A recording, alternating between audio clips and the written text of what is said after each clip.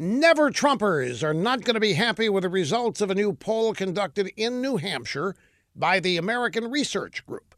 In a theoretical 2020 primary matchup, President Trump leads two potential Republican challengers, John Kasich, Ohio, and outgoing Arizona Senator Flake Jeff. Now to connect, well, I think he's a flake, so I put his name first. Now to connect with New Hampshire voters as early as possible, Kasich and Flake recently spoke at a Politics and Eggs event. It didn't seem to move the needle, folks. In a three-way primary, Trump walks away with 51%.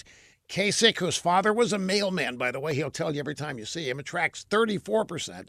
Flake, who is a flake, been showered with drive-by media praise for his anti-Trump speeches, gets a measly 4%, which is not bad for a flake. Now, you might think that Kasich's 34% isn't so bad until you measure it against an earlier poll by the same people. Last August, Kasich led Trump in a 2020 New Hampshire primary matchup by 12 points.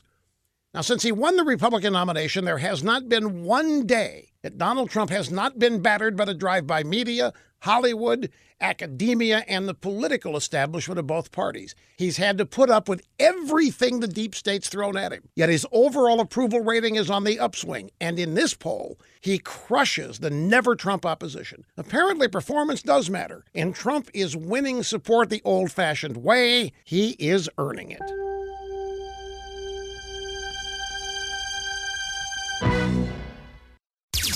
With Rush 24/7, you never have to miss one word of the Rush Limbaugh Show. And now, new yearly members get Rush's exclusive tumbler.